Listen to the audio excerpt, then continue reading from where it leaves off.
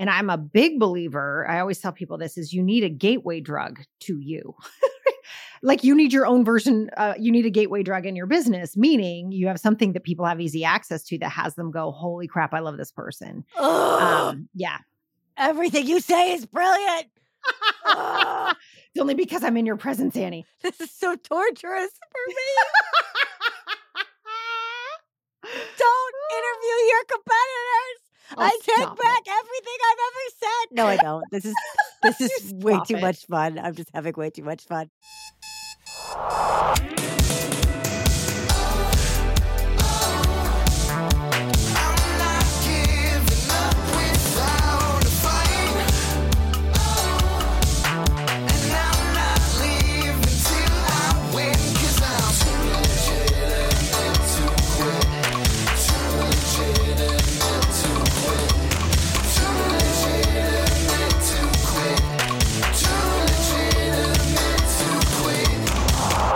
Welcome to Too Legitimate to Quit, instantly actionable small business strategies with a pop culture spin.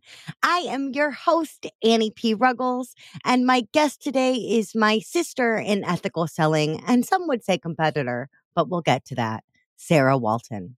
Sarah Walton is a success coach and business mentor who's been featured on The Today Show, speaks at women's conferences all over the world, and has helped hundreds of women start and grow businesses they love.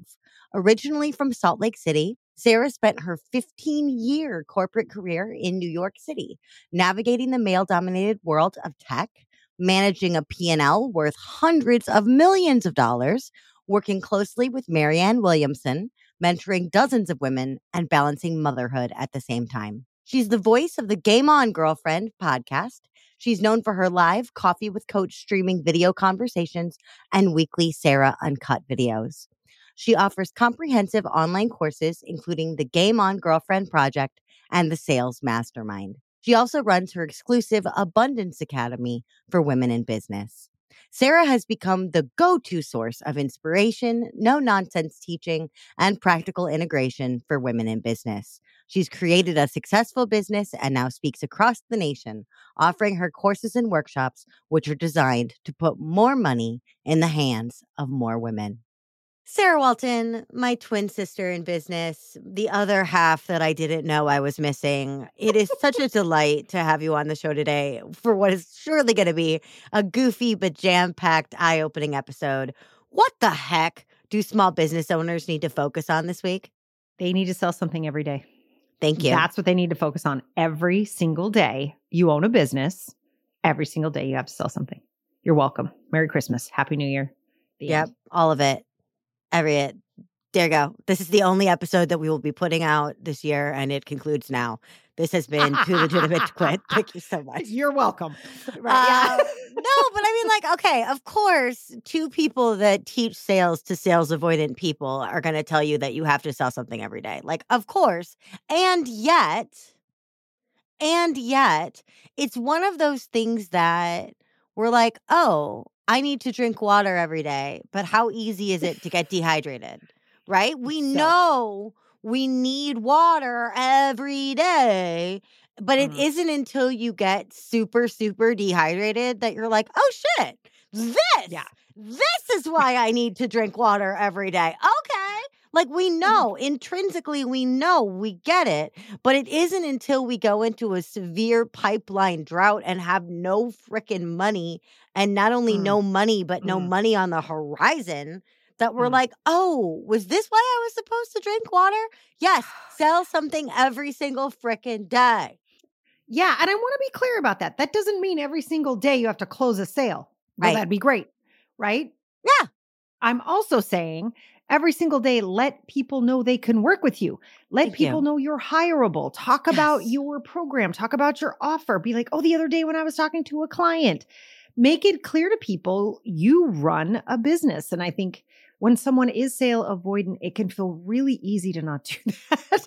It's like, no, I'm too nice. I don't have a business. It's like, no, dude, you totally do. Sweetheart, But they you don't know do. that. And Right? yeah. But And let's see those buy buttons. Or to your point, the way that we're looking at this is a sale in this aspect can just be one CTA deepening someone's relationship with you, advancing them through your funnel, right? So like get off of this Instagram post and go take this action on my website is a sale.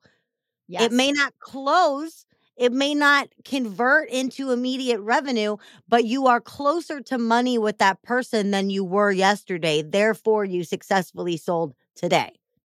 Love it. That is it. Thank you, Annie. Mic drop, please, because you started that is it. the truth. It's our mic drop. Yep. Together now. Yeah, right? No, but it is. It's really important for people to understand that, because I think, it's almost like a perfectionist thing. It's like, oh, but if I don't sell today, if there's not money in my account today, I failed. It's like, no. That is not accurate. You have planted seeds all over the place and you've moved people closer to you. That matters. It puts less pressure on launch methodology, right? And I'm not knocking live launch as a method. I know people that kill with live launch, and I know people that have almost been killed by their live launch. There's a gajillion of each, right? But if you're not selling every day, if you're not advancing the ball every day, you're putting way too much pressure on the small pocket of time known as a launch, because you haven't been, as friend of the show Pam Slim would say, planting seeds, right? Yep. Like when you go to plow the field, ain't nothing there. Yep. And yet suddenly you expect it to grow and flourish and be farmable within the period of a, 10-day launch. That's just not realistic enough. So I love that mandate. Sell every day. Make sure your systems, processes, routines, and behaviors are advancing you every single day. I love that. Yes, please. That's all. That's it. That's what everyone can go run around and focus on this week. Enjoy it too. Have some fun. Yes. Have some fun, man. It's all good. Okay, so let's talk about that, because for the people that have hired us and the people that need to hire us yet, sell and fun has never been a relatable thing. Like I wrote the first, like the foreword into my book, The Coach Who Would Not Sell, is my childhood trauma of having to sell wrapping paper and candy bars door to door as a kid. Like I never, ever thought that I would equate selling with fun. And now I think selling is fun as hell. I mean, I teach it. I love it. I do it all day. And I help other people realize how fun it can be. But like, when did you realize that selling could be a pleasurable experience? Were you one of those weird kids that was always good at this, or what happened here? Yeah, I was one of those weird kids. I remember. Ew! I know. I really was. No, I was always baking cookies. You jerk. You're the one who won the pizza party and the hula hoop all the time. You bitch. Yes. I know. It's rude, right? I know. No, I was baking the cookies. I had the lemonade stand. In the 80s, I made scrunchies and sold them. And I took custom orders. Thank you There's very a side much. hustle for you. Scrunchies are back. Oh, I got one on my wrist right now. You see? It's the product that lasts, people. No, but it was so much fun. No, I did people's nails like before prom. We didn't have nail salons the way we do now. No, you hustled. You found a need and filled it. I did.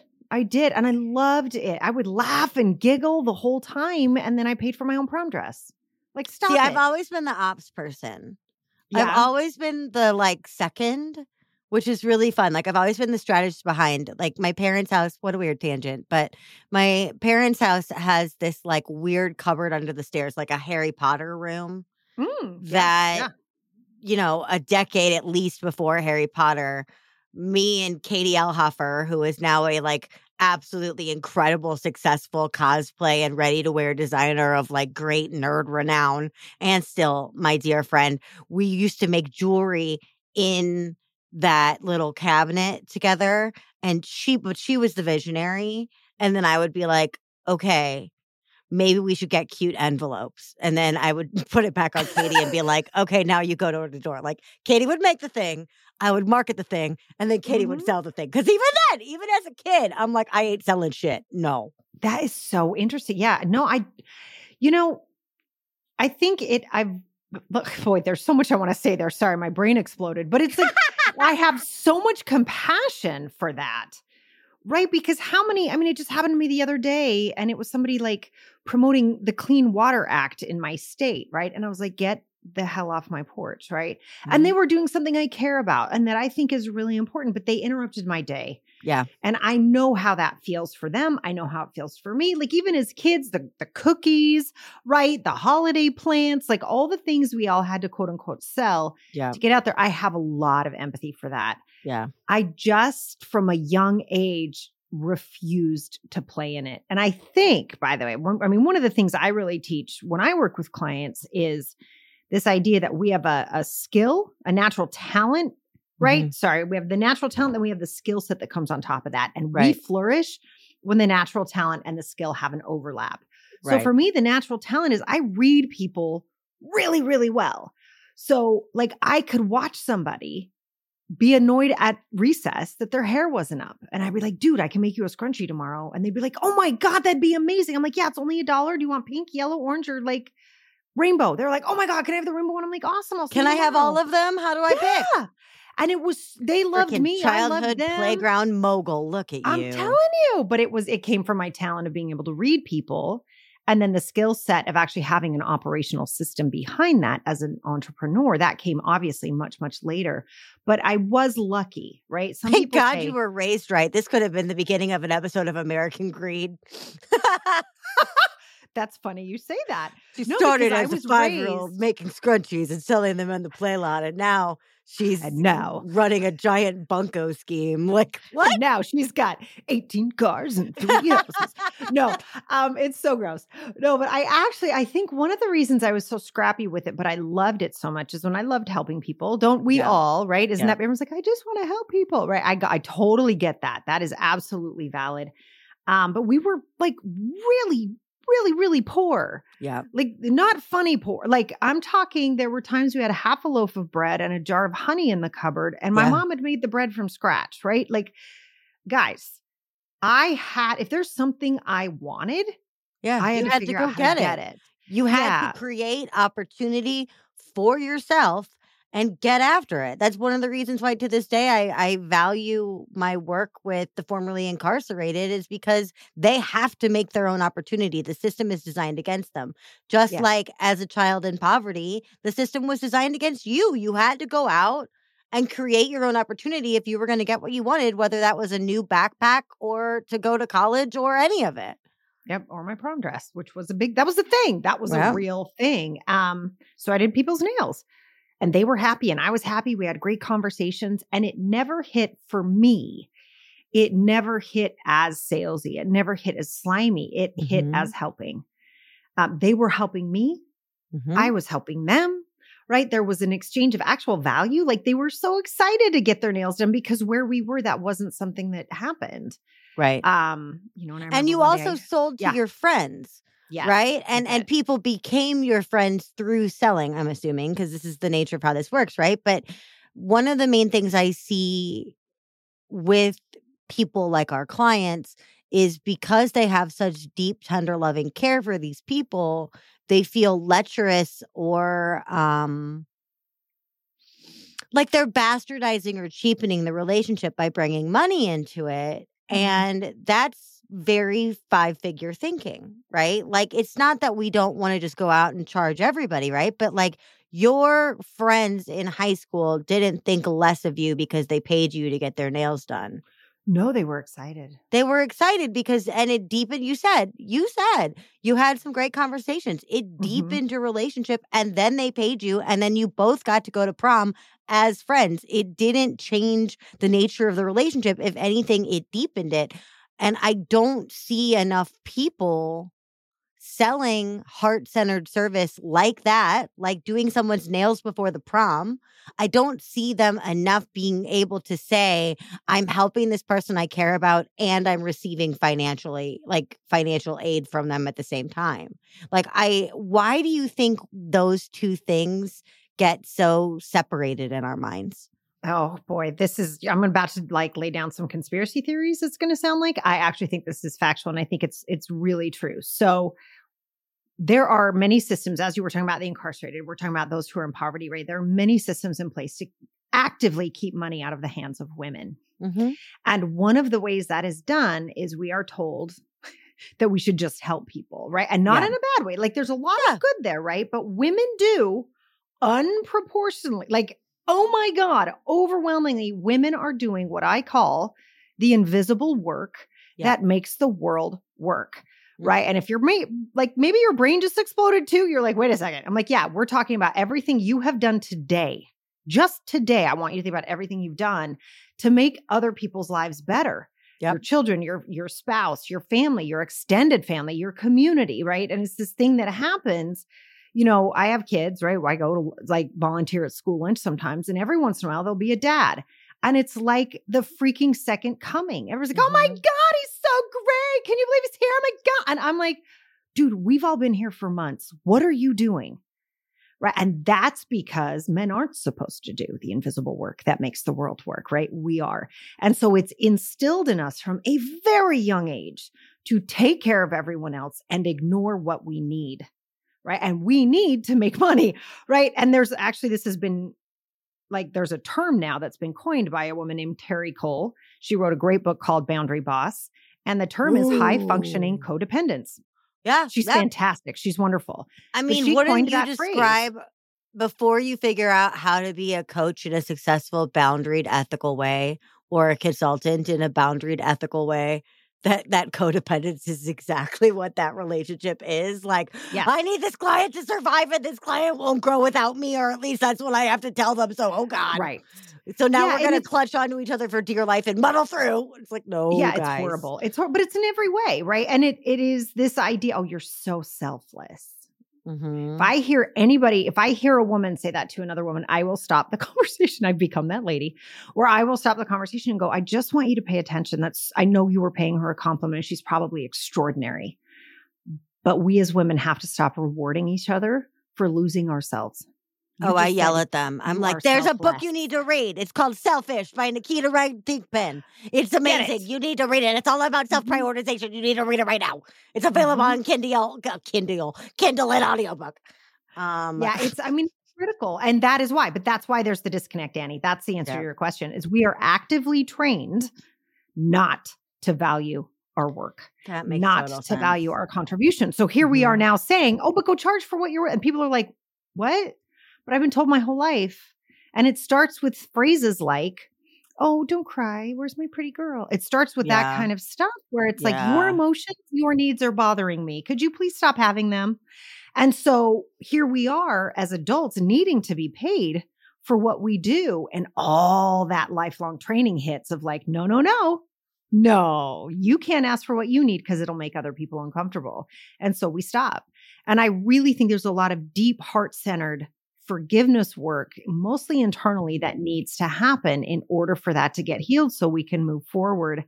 And I call it self-betrayal work, right? Because every time you know better and you betray yourself. Yeah. Damn. Yeah, I'll do it for free. Oh, I'll do it for 50% off. That's self-betrayal. That's self-betrayal. I've taught, this is one of the things that I adore about you. Like, I have taught that moment for years, how to handle that moment, how to identify that moment. I have never had such a clear, straight to the quick of it way to explain that before. It is self-betrayal. It absolutely is. Yeah. And it absolutely we have to heal. Like, we got to clean that up with us. Yeah. I mean, that's unlike you. Like I've already alluded to, I would make my grandparents buy all my cookies. I would make Katie do the visioning and the implementation herself. I would just strategize in between. If I could pawn off work to somebody else, I totally would. And I would walk around garage sales and take back all the stuff of mine that my mom had put out to sell. Like, didn't matter. I was like, nope. Wow. Or I would like go borrow money from the neighbors and then go buy all my stuff back. Like sales avoidant to the extreme. But what I didn't realize, I had a little bit of a sense that what I was trying to do is be noble or moral or ethical or a good Christian or whatever it was at the time. Right. What I never, ever realized until it was much, much, much, much, much too late in my business, which I'm grateful for because it brought me here to this point. But I never would have been able to identify so clear cut that the things that I was doing to myself was beyond abuse. It was self-betrayal. Yeah. And it's brutal. I mean, Like we're joking around, we're talking about says we're doing that stuff, but the real work that needs to get done. And this is why I only work with women, or I love men. It's not that. It's that we have a different set of healing that needs to take place in order for us to be financially successful.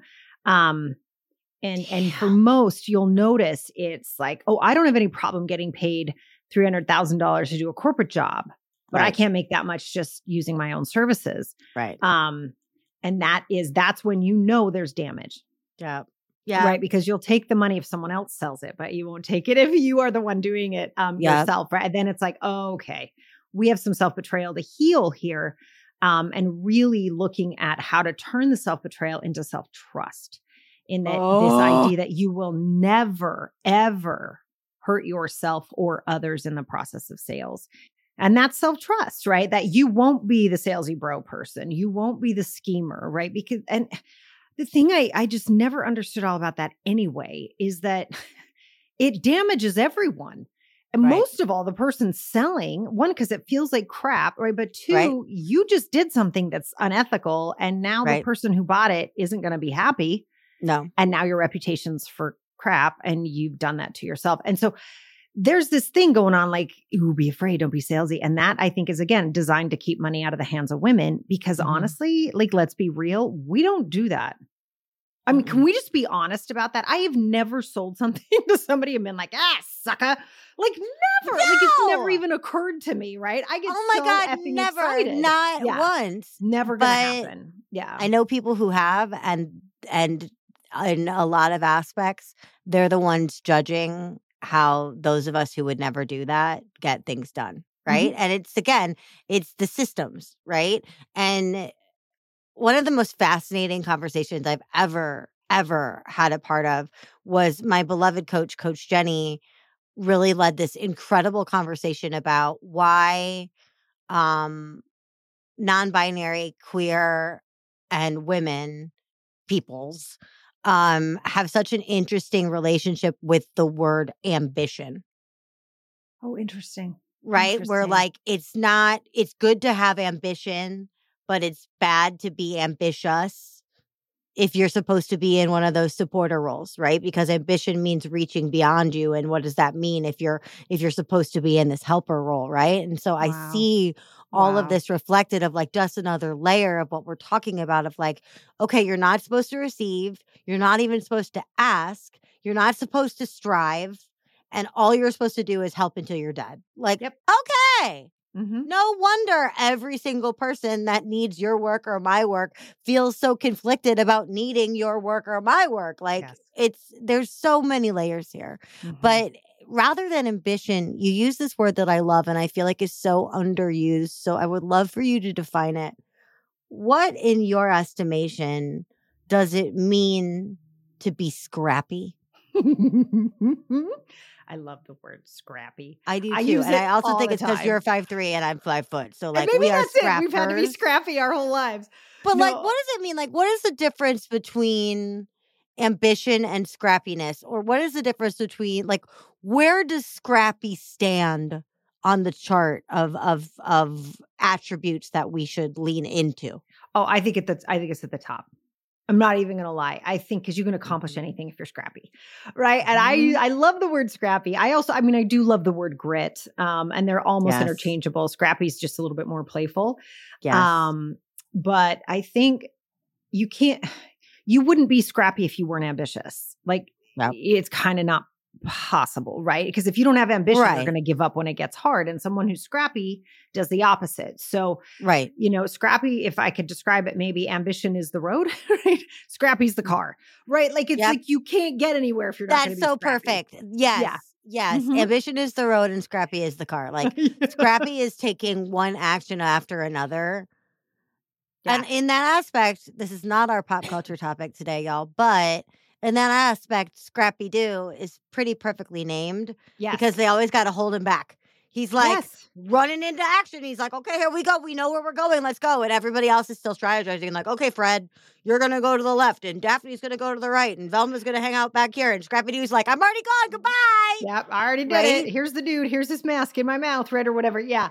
And I think, my favorite example of Scrappy, and I talk about this often, and I feel really bad because her name just flew out of my head, but it was someone who was on Shark Tank. And Mm-hmm. she created this really cool thing called the no-show towel, where it had like Velcro on the sides and a little hole for a head, but it was a towel. And it was this great changing system almost for kids at water parks.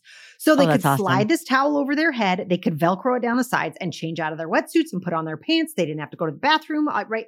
Amazing. Right. I want one of those in adult sizes, please. Like for right now would be great. Yeah. She's dirt poor. She's a housewife. Right. She knows how to sew. She knows she needs a patent for this because she wants to white label it for water parks and get their logos on it and do all this stuff. Right. I mean, the Shark Tank people are like drooling, right? They're like, but wait a minute. How did you fund this? And she goes, well, it didn't. She goes, I needed a patent and my neighbor was a patent attorney. So I went over to her house and asked her what I could make for her if she could do my patent. And I made her whole house. I made all of the drapes in her home. And every one of them at that moment was like, you are mine. Yeah. Because that's Scrappy. That's Scrappy. Right. That's Scrappy. That is, I will climb over any obstacle you put in front of my way. And we're not talking unethical. We're not talking unethical Elizabeth Holmes. We're not talking that kind of Scrappy. Okay. Not lying. We're not telling you. There we go. We're going. Yeah. Okay. We're not telling you to found Theranos. Okay. Like, slow down. Right. Yeah. We're not saying lie or cheat.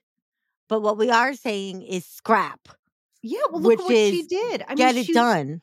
Do you know how much that woman would have had to pay for curtains? Like to have all over her whole house. She saved that woman thousands of dollars. That woman saved her thousands of dollars. Yeah. Everyone got served well. Every person in all of those transactions moved forward. Like it was like a triple win. Nothing bad, nothing negative, nothing immoral. In fact, it was all above board. In fact, it was even more neighborly than anything I've heard in a long time, except for my neighbor who just hung up a towel rack and I made him a chicken pot pie. But that's another story for another time. But it's like, oh my God, there's so many different ways for us to do really great things for each other and in our own businesses and to turn to your fellow humans. I think the other thing I love about being Scrappy when it's done well is we tap into our shared humanity because every one of us has been in that moment where it's like, I do not know how to move forward right now. Everybody's had that moment. And so when you turn to a fellow human who can help you out of that, people get really excited to support you in that. And then when you pay them back in whatever way you can, because you're Scrappy, it moves them forward too. They get excited as well. It's never negative when it's done with heart. Ever, ever, ever, ever. Did y'all hear that shit? Did y'all hear that shit? It's not negative if it's done with heart. Ever. Without exception. I mean, God, if you weren't my competitor, I would just be stealing all of this in my copy. Damn it! Girl, there's room for enough. You go ahead. You take it, Annie. It's all good. I know. But you know how everyone's always like, befriend your competitors. And by everyone, I mean me all the time being like, befriend your competitors. This is the dark side of befriending your competitors. They say stuff on a hot mic that you're producing that you're like, damn it. No, you use it, Annie. Why didn't I give you permission. It's on record, woman. It's on record. Yeah. Okay, good. But you doing nails in high school is Scrappy. Yes. You saw a problem, you solved it, you figured out how to have that problem solving benefit you so you could also get what you wanted, and everybody wins by the fruits of your labor. Let's go. Yeah. Right? But everybody wins, including you, as opposed to this helper, server, martyr thing where it's everyone eats except you. Like I always give the example of my Aunt Pauline, who would cook Christmas dinner for 3 frickin' days and eat after everyone had had seconds. And I'm like, woman, you're going to get one meatball that's stuck to the bottom of the pan. Like, right. Stop it. I love that Sicilians show love through food, but also I'm worried about your calorie intake today. Like, are you seeing stars? Are you? Right? Are you okay? You're also like 80. Do you need to sit down? Could I bring you a plate? Like, stop hitting me with that serving spoon and let me eat. Like, give you something, right? But that's that mentality, right? It is, and especially because like she was of that greatest generation time. I think part of the reason why we called them the greatest generation after the Depression and through World War II and beyond is that they got freaking scrappy. They were super scrappy. Super scrappy. Yeah. Like they're the generation that popularized duct tape. as a solution for all things. Everything. Like Yes. that's Scrappy, right? Like it's the duct tape of business. Like, okay, It's like I in my don't big want fat to use Greek this. wedding. Vinegar. Yes. No, what was it? Windex for everything, right? Yes. Windex for everything, duct right? tape, Like, we're good. Yeah. There's something scrappy about that. It's not a long-term solution. You can't cobble your business together for long-term scaling or growth or, major six-figure advancement or whatever. You're not going to be able to sustain that on Windex and duct tape. But sometimes you got to reach for what's available and MacGyver that shit. Mm-hmm. Mm-hmm. It's my favorite phrase. We say that all the time. I'm like, it's time to MacGyver it. Let's go. And it happens. I think too, what makes business owners really successful, to your point, is knowing when it's time to go high level, right? When it's time to really financially invest and move things forward, right? Whether that's a new hire, a coach, software, systems, whatever it is, there's times to do that, right? Really understanding financially when that is critical. I want to talk about that more in just a sec. But then there's also times to get scrappy, and you can be a $10 million company and get scrappy for a month or two while you're figuring something out or working on a new hire or trying out a new system. You get to do that then too. And understanding when to do that and when not to do that, I think is really important. But back to actually knowing when to spend, there's a really big difference. I'm going to talk to the ladies who like shoes. I'm sort of one of those ladies, but not really. So I love high quality. Okay. But there's a big difference if you need a pair of heels. There's a very different experience that you have as a human being if you go to Payless and get those shoes, or if you go get some Jimmy Choos. Yeah. And you walk across the floor in the Jimmy Choos, right? Those are very different experiences. One is not necessarily better, but boy, are they different. And so understanding in your business, when with the $5,000 gown, you're going to wear $40 shoes.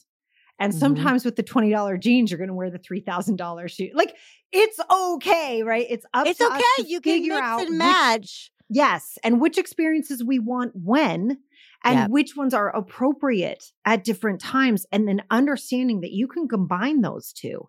It's okay. And I think sometimes people feel like when they hit a certain level in their business, they can only ever buy the most expensive. Or when they're down at the bottom, they can never buy the expensive. And I think that's a fallacy. I think we want to really learn. That's part of being scrappy too, is figuring out when things go together a certain way. It's okay. And what level, I just want to give that right? permission. Like, do I need the Jimmy Choos for this? Or will my Converse knockoffs from Payless work? The answer is both, like you said.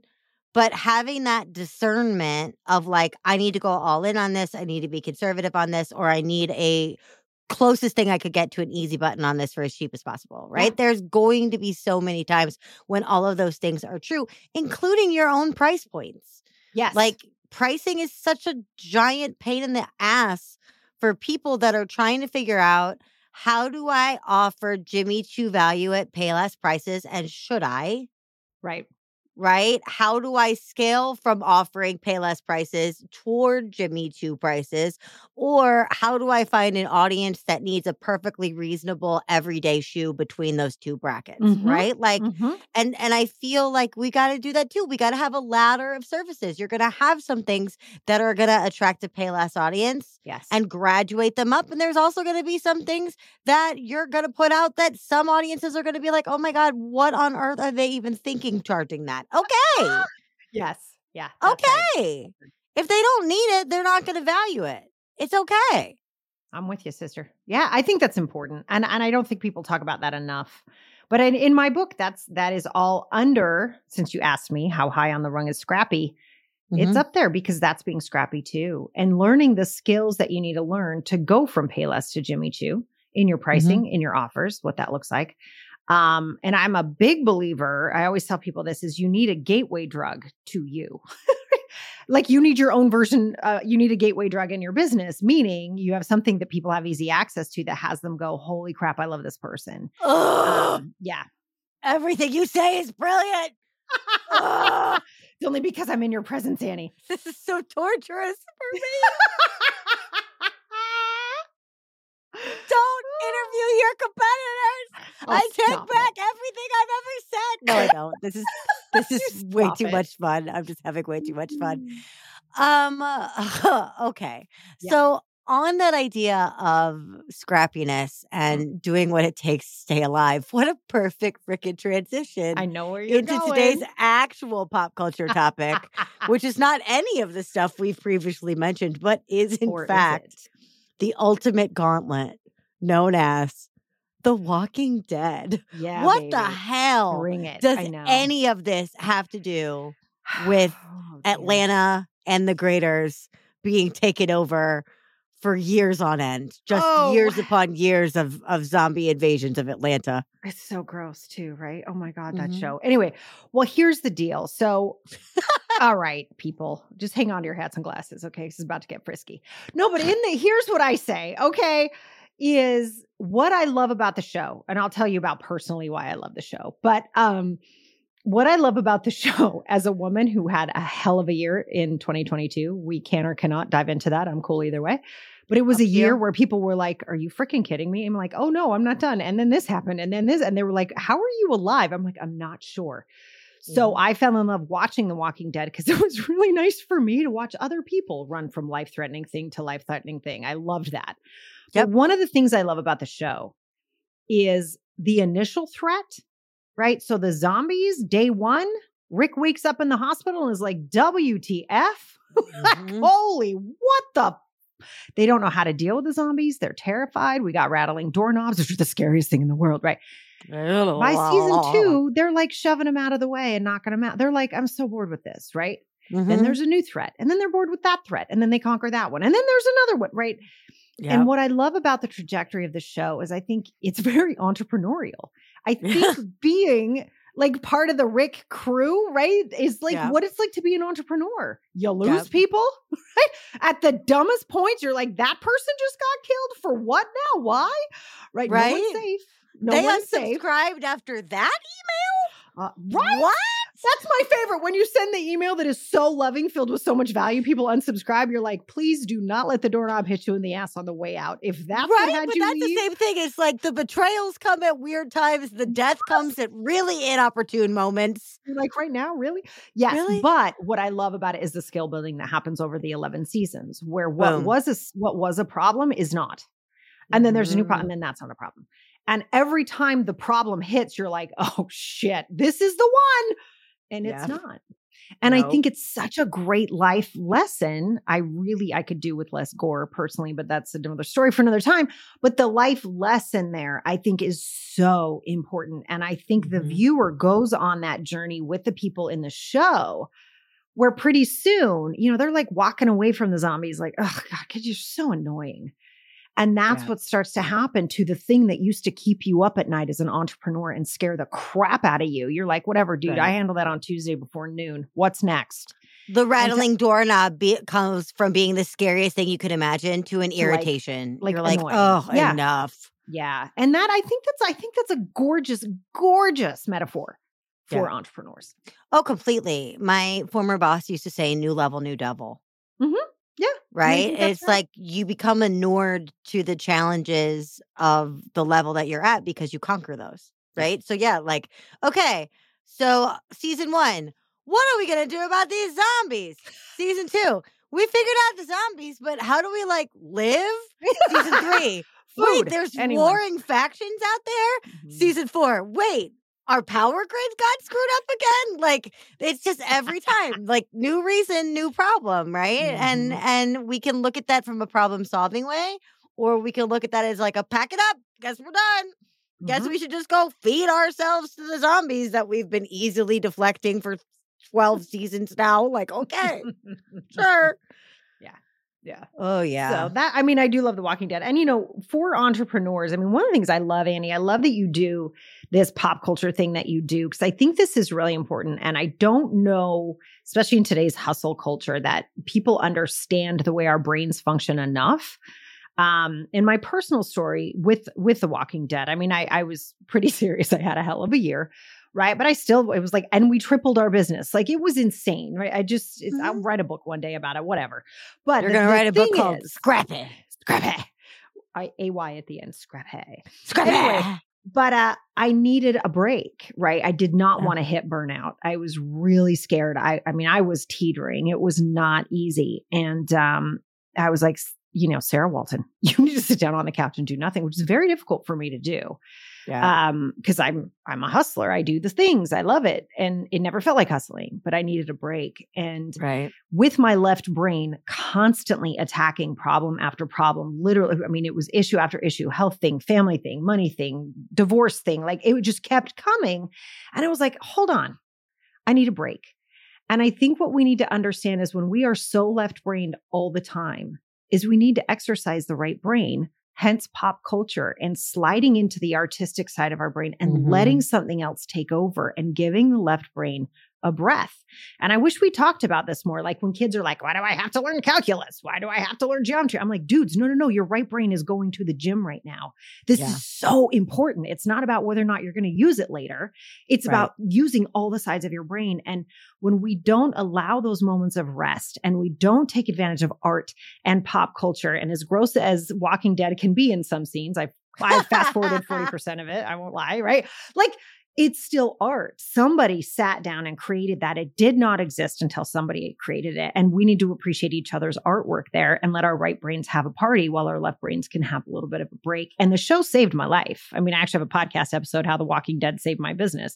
It's because it gave me that out to let my left brain relax. And I think as entrepreneurs, we must remember that that is critical. Your new book title is, the subtitle of Scrappy is Fast Forwarding Through the Gore of Entrepreneurship. There you go. It. Yeah, Scrappy. I was like, I don't need Fast to forwarding through the gore of entrepreneurship. I don't need to see one more. I don't need one more negative comment on social media, and I don't need to see one more head bastion with a rock. I'm good. I got it. Thank you. Yeah. Fast forwarding through the gore of entrepreneurship, coming to you 2024. Get it done. Oh my gosh, I love that so much. I don't ever want to let you go, but you're a busy, brilliant genius, and I should probably do so. But let me ask you 2 more questions. Hit me. Those who love me the most know that my zombie apocalypse plan is die as quickly as possible.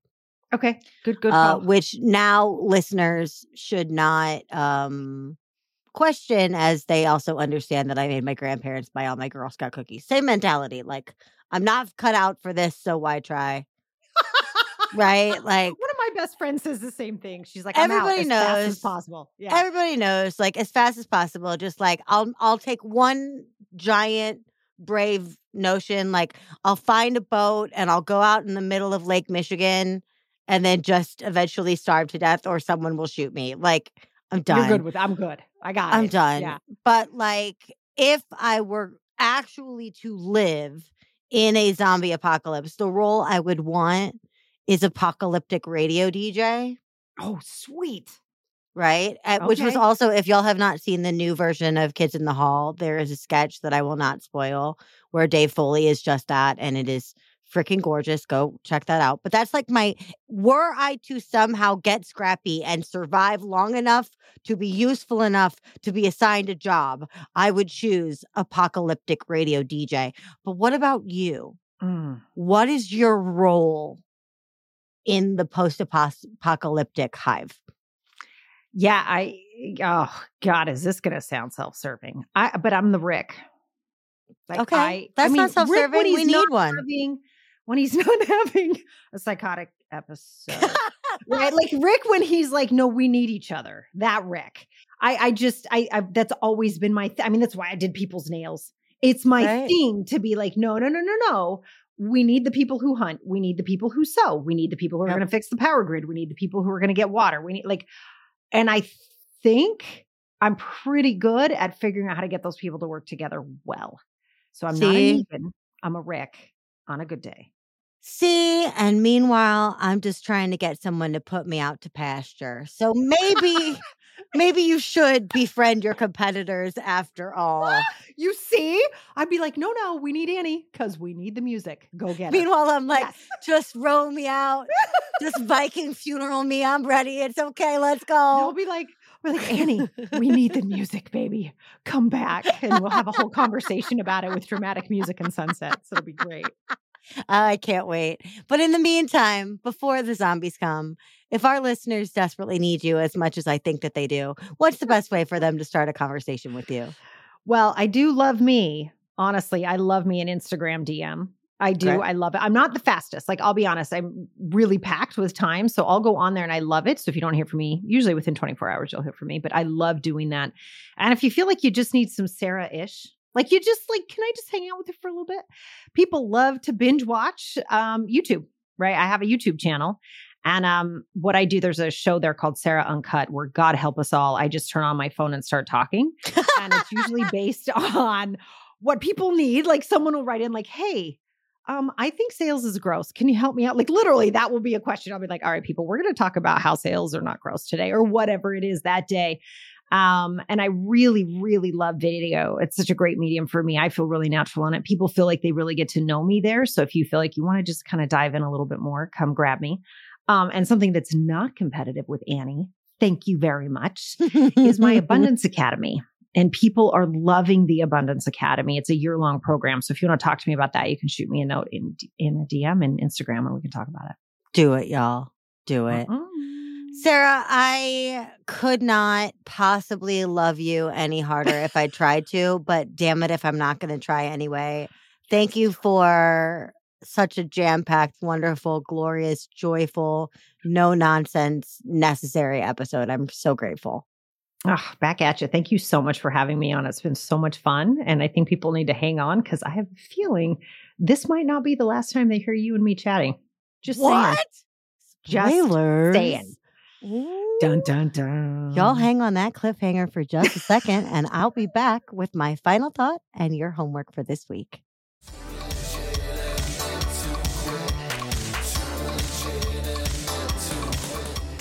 Well, hey there. What a treat this episode was for me. I feel like I finally got to incorporate my air quotes day job into my air quotes night job, this podcast. Or maybe this podcast is a hobby. No, but I digress.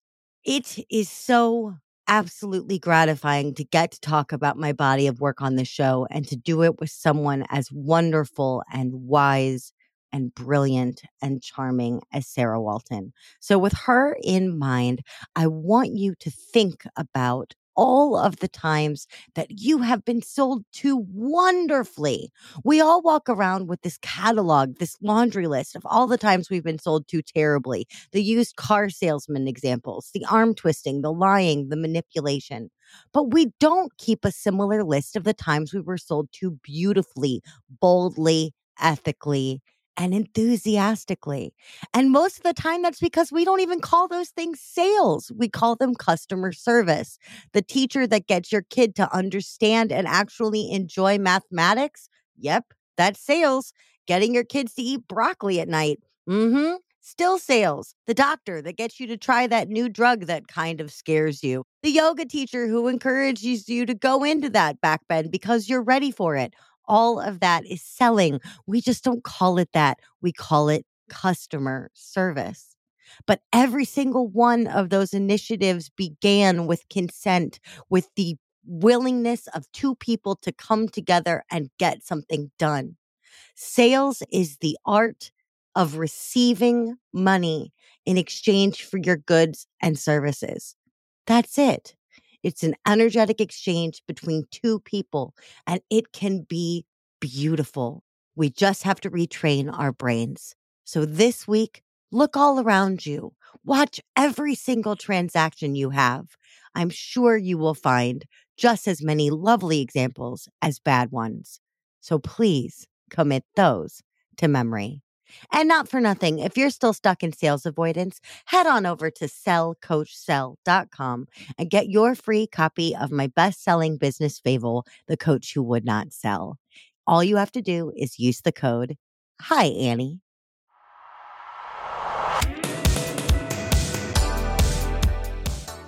Hey, thanks for listening. If this episode kept you laughing and learning, I have two requests for you. First, make sure you hit that subscribe or follow button, depending on your platform, so you never miss an episode. And also, more importantly, if you are looking for support, inspiration, networking, collaborations, or just a chance to hang out with me, Annie P. Ruggles, and our fantastic guests, make sure that you are a member of our LinkedIn community, The Legitimati. It is a weird and wonderful place. I can't even believe it's on LinkedIn, and we want you there. You'll find the link in the show notes. Big shout out, as always, to the fabulous dudes who helped me make this show. My producer and editor, Andrew Sims of Hypable Impact. My theme composer, Riley Horbasio. And my show art creator, Francois Vigneault. See you next time.